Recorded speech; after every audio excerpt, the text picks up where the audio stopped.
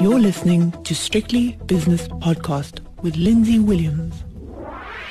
The JSE has opened its doors for another day, so it's time for the opening. This morning I'm speaking to Portfolio Manager at PSG Wealth in the Western Cape, and that's Schalk Louw. What a session on Wall Street last night. We were talking at around about 5:15 last night for the 5 o'clock shadow scalp, and the S&P had actually gone down a few points, and I thought, well, hello, it looks a little bit exhausted, but goodness me, I nodded off and I woke up and the thing was up, the Dow was up over 2%. What happened? So for the listeners out there, you usually listen to our podcast and Lindsay and myself having this chat on the market as it currently stands. But what you don't hear is our pre or post interviews after these interviews. And for those who don't know, I, on a regular basis, pretty much now for the past 2 to 3 weeks, need to talk Lindsay down. I mean, when I talk about talk him down, I'm not talking over a ledge. I need to talk him down because every time he says, Schalk, you know what? We need to short this market. This market's going nowhere, but down. Are you down, telling? down. Are you? Well, first of all, you are talking me down, number one, and secondly, you're giving away our secrets. But I'll let it go this time. Carry on, please. You let it slide. So that was unbelievable. I mean, we were sitting here yesterday afternoon, and after the chat, we had a discussion, and I totally agree with you. We saw a S&P 500 Dow that was marginally down. We were talking about defending the 3,000, levels. At that stage, I think it was trading 2,980, and it looked pretty bleak. And what a turnaround! I mean, that was amazing. Some crazy turnaround. Closing the day at 3,036, up 1.5%. So I must say, I'm getting increasingly worried. But every time we have this chat, Lindsay, I'm getting increasingly worried, and it just shows you again, just don't fight the Fed, don't fight or don't jump in front of a moving train, and this train is moving mighty fast. Yes. Not from the Hang Seng point of view. China is struggling because I had a look this morning at China. For those, for many weeks we've been saying, China's been resilient. They went through the whole COVID-19 thing a lot quicker. They started earlier, but they flattened the curve. They opened up and looked a lot better. Over the past, let's call it 3-4 days, we were talking about the tension between US, China now starting to escalate again. Trade wars now becoming a theme again. And just for interest sake, I had a look this morning, and remember, end of March, so to speak, was the worst levels that we've seen pretty much in world markets. I know it was 2 or 3 days before that. I think you were mentioning the 23rd of March, but just so that you know, the Hang Seng as it currently stands, firstly, it's down 19.3% year to date. Okay. But more importantly, it is now trading again below the levels that it was trading end of March. And remember, all other markets, South Africa included, had a huge recovery since the end of March. So China definitely being under pressure, and that's one of the main reasons why we're seeing the likes of Tencent, giving back a lot of the sort of positive movements it had recently. We're looking at Process this morning, again down 0.5% in a market that is positive. So, I think China is struggling a little bit, and let's hope that doesn't overflow to other emerging markets, more specifically to South Africa, because I am a little bit worried. We don't need another trade war. We don't need another repeat of 2019. We need to just. There is a full-blown. I don't care what anyone says. There's a full-blown Cold War going on between China and the United States. I mean, there was at one stage Donald Trump invited President Xi to his golf estate at Mar-a-Lago, and they exchanged pleasantries, and they talked enthusiastically about this beautiful chocolate cake that someone had made, and it was all very chummy. And it was in March I think it was in March or maybe late February, where President Trump praised China on how they were handling COVID-19, or coronavirus as it was known then. And now they don't even speak. I mean, Mr. Trump himself even admitted that they don't talk anymore. This is a very dangerous situation to me economically. Yeah, I think that is the most dangerous, worry, to me. I think we sort of got the handle on COVID-19 now. Not that it's not escalating, because we will chat about that in 2 minutes' time again as well. But we sort of got the handle now on that, and I would be really worried about this let's call it war between Trump and escalating even further. because that could put some pressure, because we're already sitting with a market that is heavily strained from an economic point of view globally. And I think we don't need any further tensions in that regard, because that could maybe just be the handbrake that we were talking about, Lindsay, from maybe the recovery was justified in terms of the stimulus, but maybe we should just be careful going along at that kind of levels.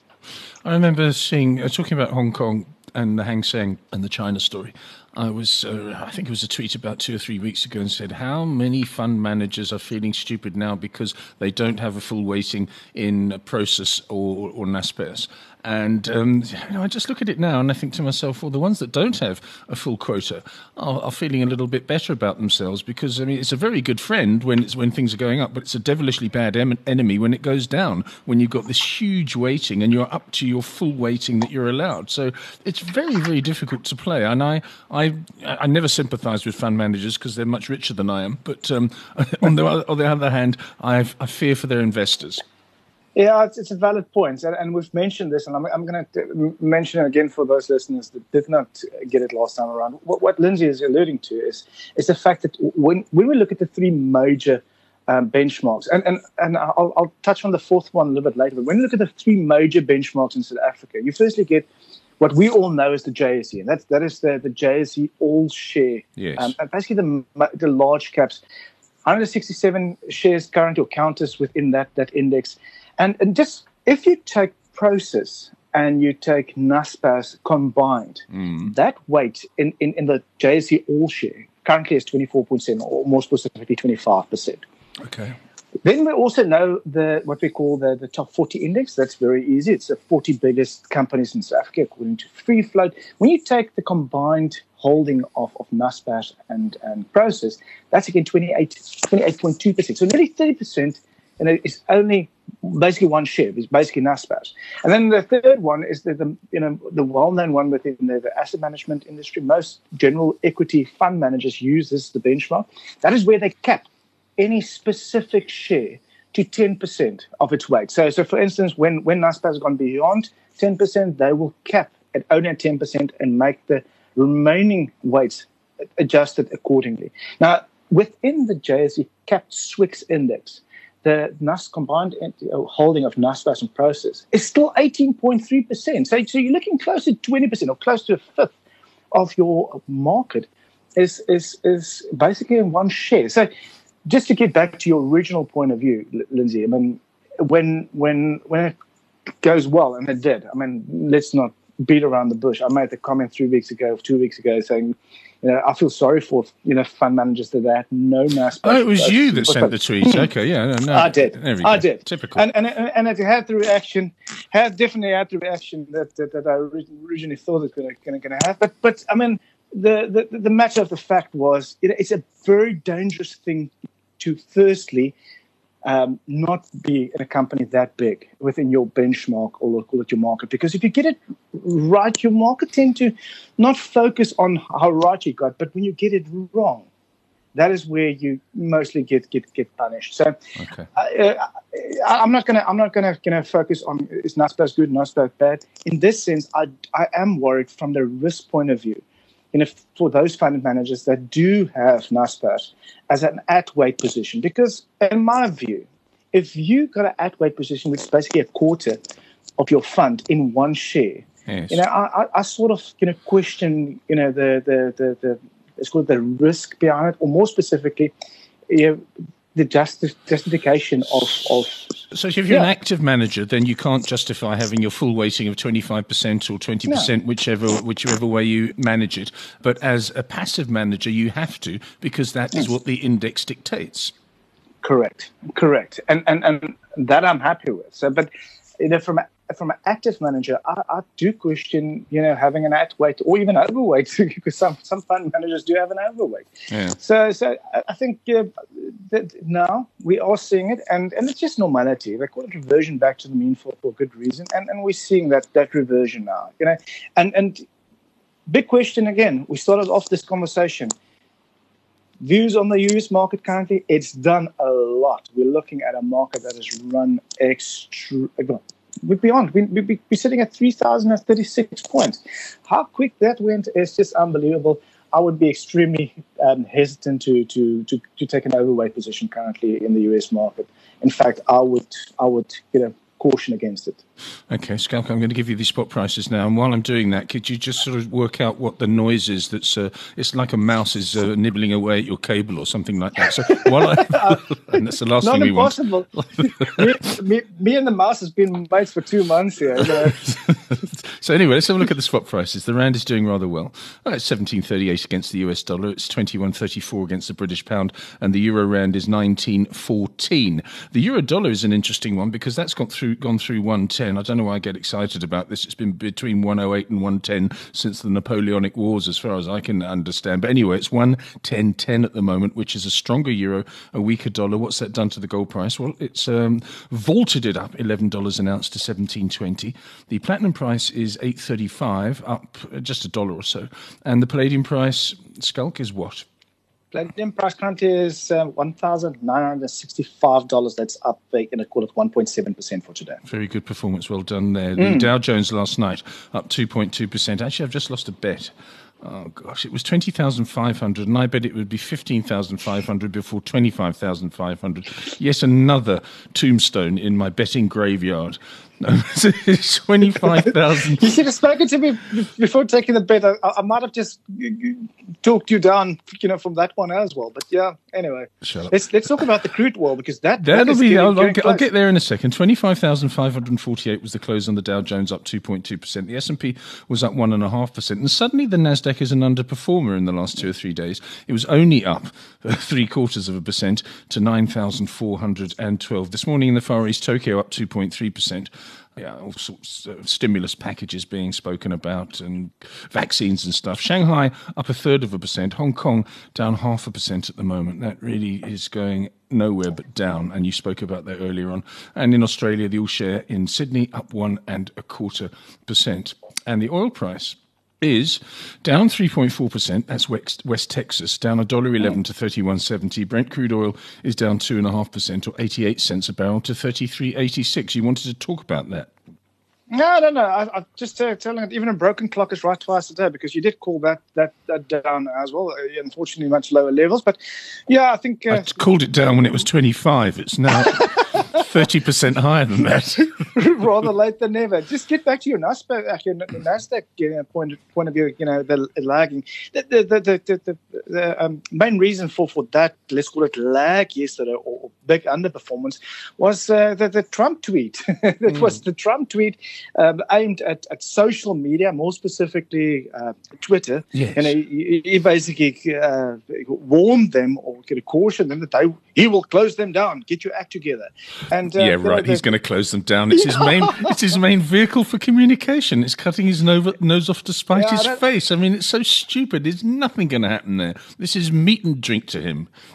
What would Trump do a day without Twitter? And I think there's always this graph, and I need to find it again. I don't have it yet, but where you look at the average daily tweets, from Trump, and it's just crazy. But just the after effect of his tweet yesterday. Naturally, Twitter were down 3% yesterday, and Facebook was 1.3%. So we can laugh it off as much as we want. Clearly the investors did not find it funny, and they threw caution to the wind yesterday and sold some Twitter and some Facebooks. So yeah, I mean, laughable yet extremely interesting to see the movement. It's not going to happen, but anyway, as you say, he can't live without it. He's addicted, as many of us are. Capitec, a PSG unbundling of interest in Capitec, that came out last night, and we spoke about it. But the SENS announcement is at 7:05 this morning. Can you tell me more? The share price down, Capitec share price, that is down 1.7%. Any light on that one? I wouldn't read too much on when we look at down. It's now actually, well, there we go. Now it's square for the day. No downward movement. So I wouldn't read too much in that. If anything, we could maybe say that they might be very similar to what we've seen on the unbundling of FirstRand, through RMB. That there might be an overhang of FirstRand shares, because remember the RMB FirstRands are going to be unbundled, but also the RMB is going to be unbundled out of Remgro. Yes. So you'll have this general overhang of FirstRand shares, and I think the only reason where there might be some call it negative share price pressure on Capitec through the whole PSG, that people might say, well, there might be a bit of an overhang on Capitec shares. I wouldn't read too much in it. I think in general, this company has done well over the years, and it's not.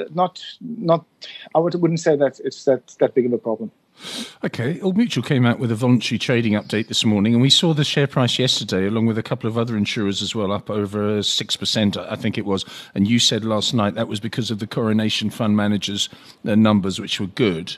And so people in the same sort of industry also benefited. But this morning they came out with an update which is strange in many ways, because it says here, and you know the business better than I do, it says many of our tied advisors have been unable to sell during the lockdown period due to partial closure of the branch network and lack of access to customers' homes, work sites and branches. I don't know, is there Wi-Fi in some of these? There's no Wi-Fi in some parts of the country? What's going on there? You need to look at, certain services were essential and certain financial services weren't essential, and I think they're alluding to that. Let's call it more non, and also you need to say that some of these products still need a physical, artists still need a physical signature from the client, still need that physical face to face. And I think that is what they're alluding to. But I think more importantly, when you dig through those figures. Yes, naturally it's not good. We keep on getting back to that 31st of March, date, because this is where let's call it the SENS announcement. It was for the period up to 31st of March 2020. That's where the trading statement. What I liked about it was the fact when you look at their solvency, because remember we've talked a lot about these companies, South African companies, in this case, it's insurance company. Are they strong? Are their balance sheets strong enough? Yes. To withstand the problems of COVID-19, going forward, withstanding a further lockdown? And I think last week we saw Momentum came out with their results. Yes, their solvency came down from about 220 or 2.2 times to twice, and it's still well within the target range, so that is very good. What was good is Old Mutual. Mutuals also came down. We came down from 211%, but that was only, let's call it from financial year in 216% solvency. So that is very, very strong. Remember, they need to be within the target range of, let's call it 175% to 210%. That's where the target range should be. So Old Mutual still well beyond that target range, so solvency is looking good. Yes, the EPS were down 20%, but remember the period that we've been in, a horrible investment period, but also the time of the for the trading statement to end, which is 31st of March, not a good time. But market liked it. Originally, it did open up negative, so I think it was down at one stage 1%. Currently, it's up 0.5% and still moving upwards. So I think the market like the fact that their balance sheet is looking fairly resilient. Yes, it really does have a good balance sheet. There's just one other thing I want to highlight just before we go on. It says, following the severe market downturn in March of this year, the monthly investment returns earned on our absolute growth portfolios, our flagship smooth bonus portfolios, fell to negative levels in excess of minus 15%. We exercised our right of discretion to declare a less severe negative bonus of minus 5% to protect benefit payments to customers. This is the first time in the history of this product that a negative bonus has been declared, and we remain confident that the bonus customers is being managed through, etc., etc. But anyway, first time in history. That was the phrase that really hit me hard. So we don't quite realise what March was like. It was horrible. It was horrible. You remember they can, let's call it, insert capital into these funds. It was to make this smooth bonus. Because remember, over time, this will attract more capital, etc., etc. We've seen this last year. We've seen these smooth bonus funds do extremely well in the past, let's call it 2018, 2019, horrible years in the local market. I think to a certain extent they hope that this, 2020 would be a much better year, and then they can, do more, call it assistance of these funds. That hasn't happened. In actual fact, we saw a crash in the market. So yeah, I would say. Not the best time to be invested, but again, I wouldn't be too harsh on these funds. These funds has done very, very well in 2018 and 2019.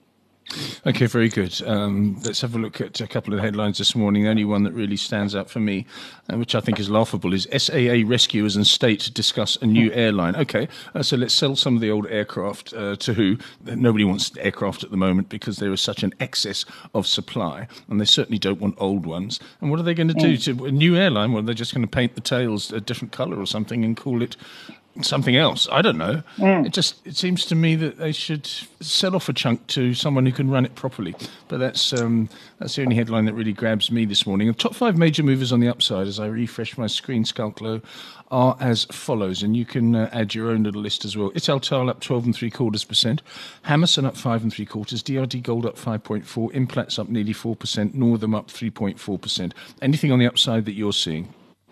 No, I wouldn't say this. I mean, the market in general is looking much better this morning.